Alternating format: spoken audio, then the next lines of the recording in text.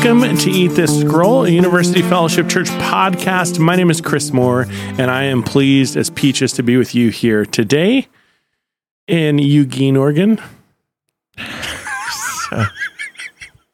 We do this twice a week to chew on God's Word and what we're being challenged by or stewing on in hopes of providing a semi-nutritious meal for you, spiritually speaking, of course. We are not feeding anybody, so sorry. We are getting lunch after this, though. Heyo. This morning, we have Luther Hooter.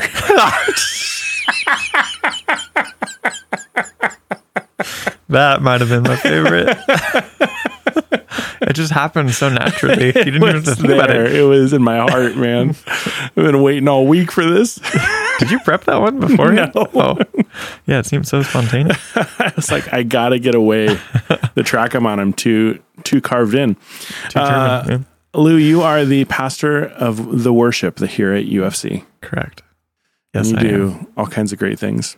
Thanks. Like collect Christmas ornaments. I don't do that. You did that yesterday. Well, maybe not ornaments, decoration. Yeah, I mean, we had to get them out of storage. Mm-hmm. So you're in charge of Christmas this year, just like on a national level. It's all of Sounds Christmas. Terrifying. I know, it's always funny. Church in some ways is similar to working retail because we have a slightly, maybe in a lot of ways. Yeah. How do I describe this? Holidays can hit different when you're in the thick of them. Yeah. For like a month and a half straight. Right.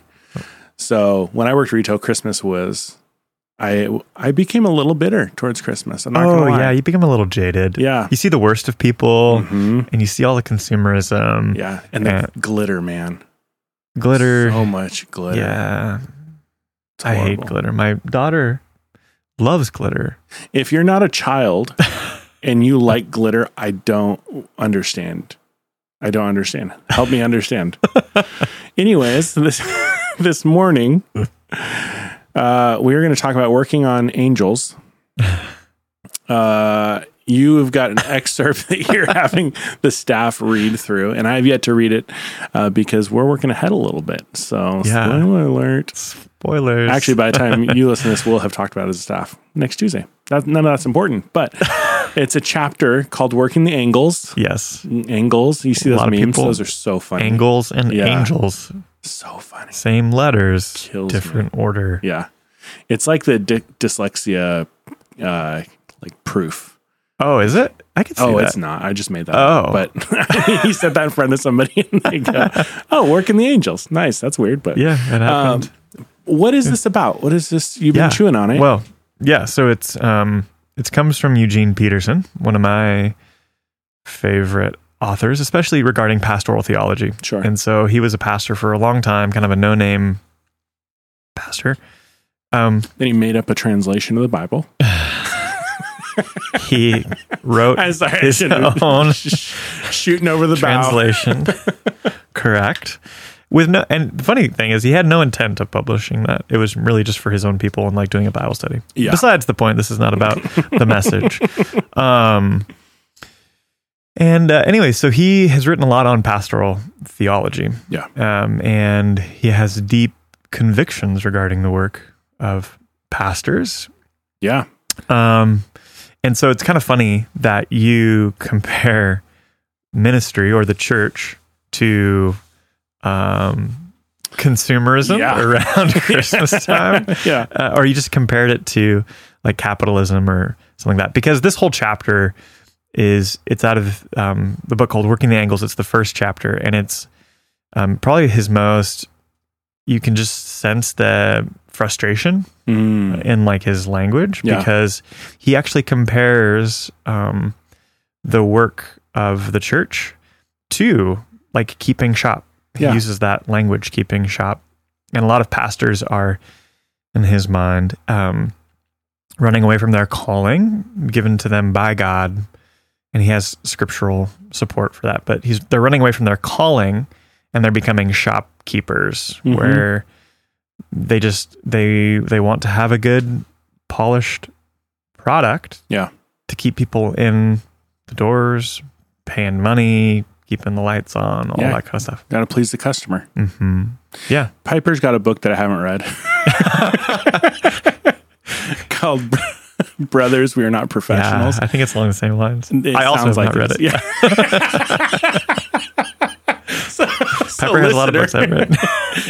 If you have read it and it is like this, please write us.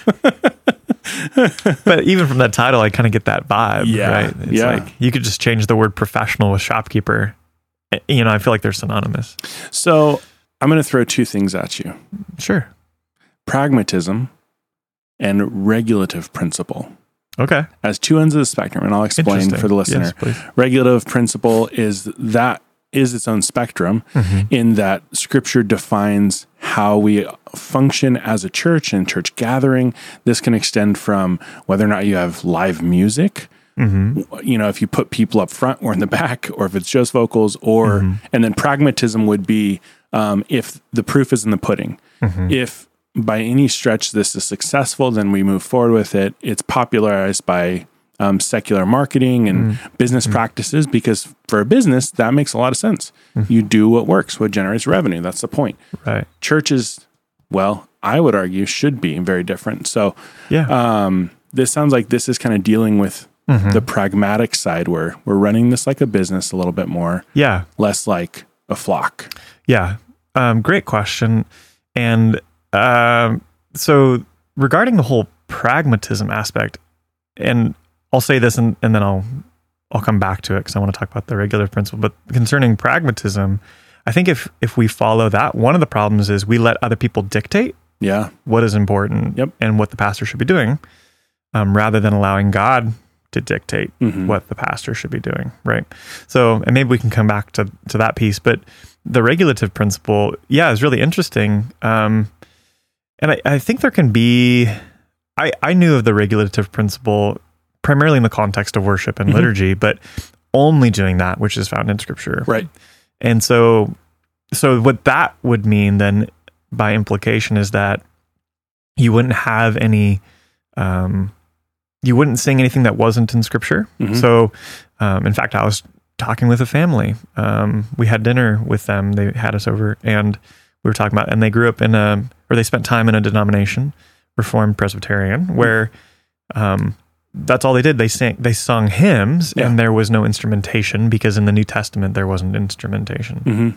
And so I wouldn't be, obviously, because we have... Just come out and say it. So I wouldn't be in that vein, because I don't think that just because it isn't in Scripture doesn't mean that we don't have the freedom to do that.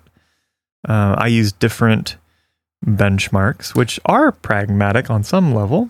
Would that be like an argument from silence fallacy to say, it never instructs us to do otherwise, and it never technically instructs us only to do these things. So we're going to assume from the silence that we should only do what Scripture clearly illustrates. Yeah, there's a part of me that wants to say yes, but I don't know. I don't want to make 100% not a big affirmation, but it's just, it comes from people who, and I think Peterson was Reformed Presbyterian, so I think that they follow the regulative principle. And they just want to be faithful to Scripture. Right? So anyways, but so there are some things that we do that's pragmatic, because one of the defining criteria for me is, let's talk about musicians. If they're going to be on the team, they need to not be distracting, and that can either be in their lack of skill or their overabundance of skill, like always doing solos and all this kind of stuff. That's pragmatic, because at the end of the day, I want people to be singing. Yeah. And if they're too distracted by the instrumentation or any number of things, then that's not working. That's not pragmatic. Yeah. Do you think that, and this isn't the point you're making, but do you think that could be defended theologically too, of having an orderly gathering? Maybe a tertiary argument there.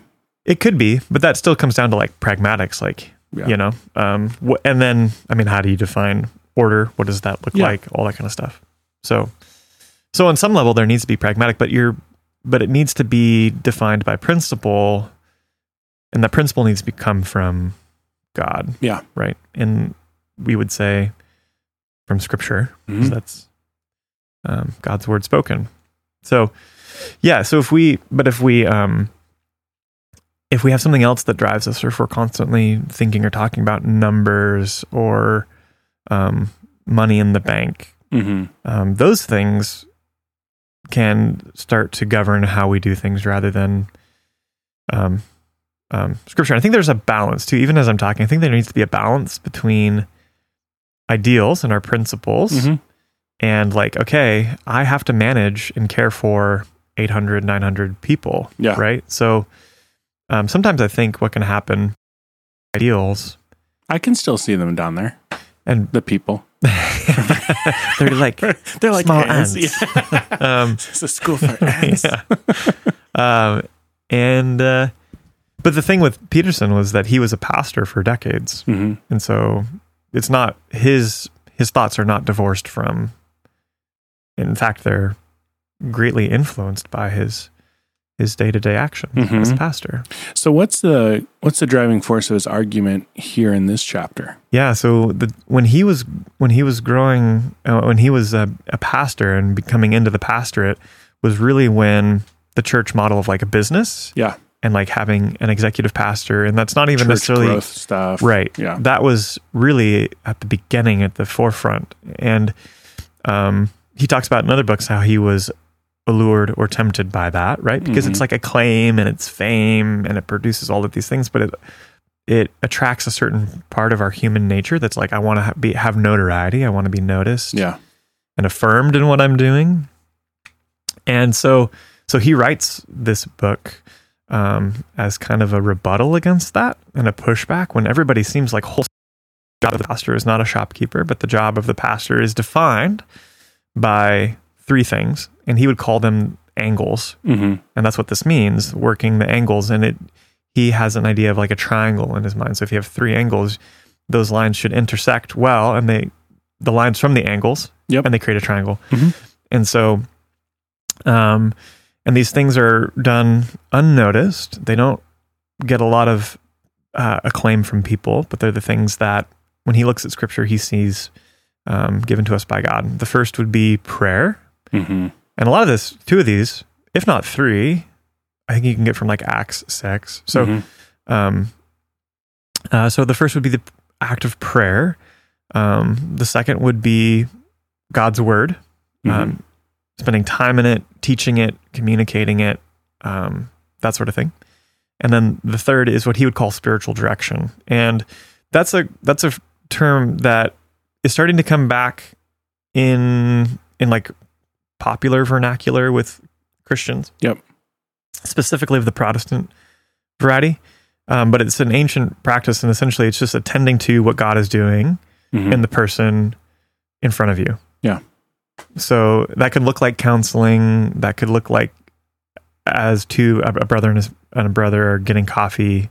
As long as you have that emphasis in mind of like, what is God doing in the person that I'm chatting with, right?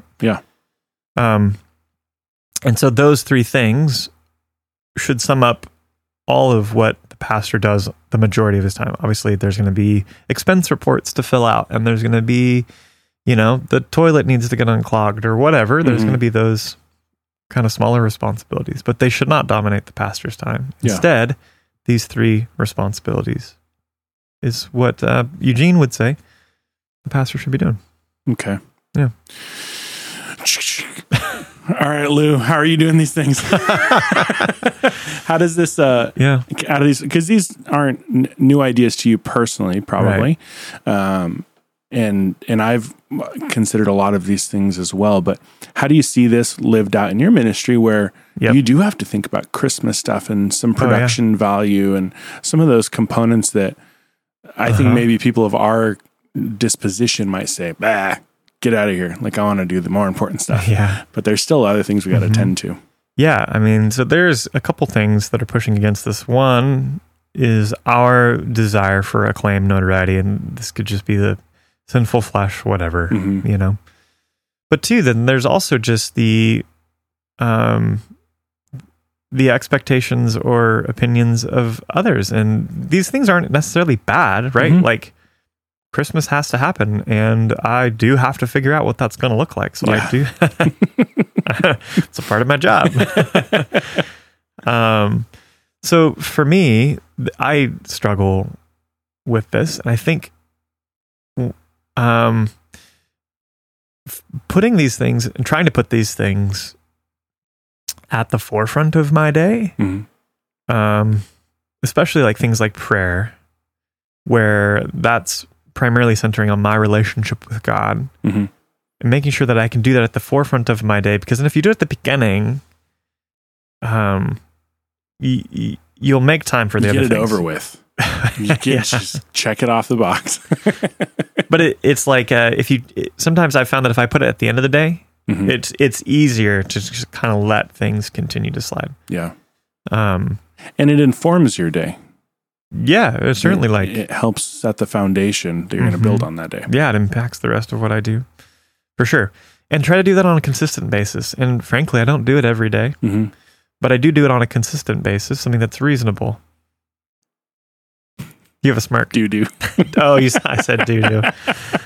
I am a child in a 32-year-old body. Yeah. And then like something like with spiritual direction, I have a personality that can very easily get absorbed with like tasks and to-do lists, and reminding myself that's not the most important thing. So making time for people whenever they come into my office, I try to do this. I don't always do this, but giving them my attention and trying to think of it in a broader context of just like, what do you need from me? Instead of like treating them like the eternal soul that they are. So certainly not 100%. Maybe not even 50%. Yeah, it's hard. Yeah, it's hard. It is. Our flesh is wrestling against these things. Yeah. And you know what? I never have to think of an excuse to not play video games. But I'm so apt to find something that gets in the way of me getting in the Word or getting in prayer. Yeah. Caring for people well. Yeah. So right. For sure. I hardly ever play video games. That was a terrible example. Scroll on my phone. That's there you go. Yeah. Search Craigslist. Yeah. The next deal. That's what I do. Yeah. Yep. How can these things inform the lay person? Oh, that's a great idea. Yeah, I would say one of the ways is to pray for your pastor. That they would have the desire to do these things. I had another one, and then it just went away. There you go. That's sad. Pray. Gosh darn it. Let me throw one in. Sure. Yeah, I love it. Positioning your attitude towards the church, the gathering, the production. I hate all these words, but I don't hate gathering, production. Yeah, I get it. Positioning your attitude towards the church in opposition to those things we're familiar with in the secular world. Consumerism, catering, comfort, all of these things. Those are not what the church is primarily for. It's to worship God together, and it's to equip the saints for the ministry of the work of the ministry. Yeah. So I would say that'd be a really helpful thing is as you come on a Sunday, don't think, these are my favorite kind of cookies and the coffee's okay. And that greeting time is too long or too short.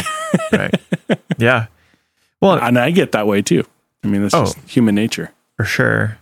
Yeah. So, there certainly is that aspect of changing your viewpoint. And once you change your viewpoint, there will be practical implications of, what does this look like in my relationship to my pastor, to my church, all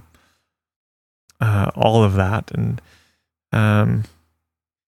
so I guess part of that is not having, unrealistic expectations for the work of the pastor, but instead, as God has called us to pray for our pastor and to help them and support them and humbly submit to their leadership, all that kind of stuff. So, I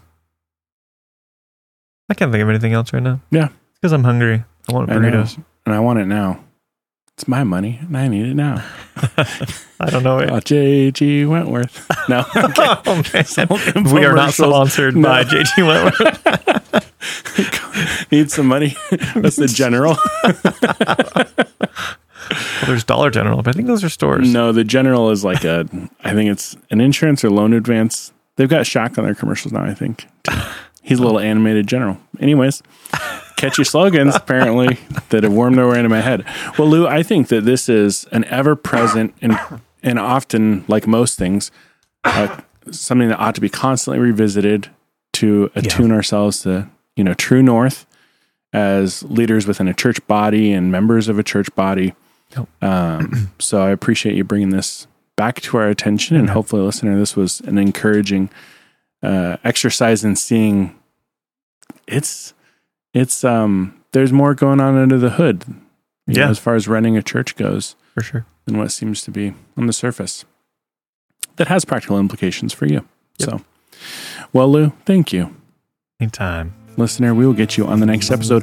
Bye. Well, thanks for listening. Thank you to our guests for coming and sharing what they've been chewing on in God's Word. We produce these podcasts and release them twice a week, so please subscribe so you don't miss out on one. And don't forget, love God, love your neighbor, and make disciples.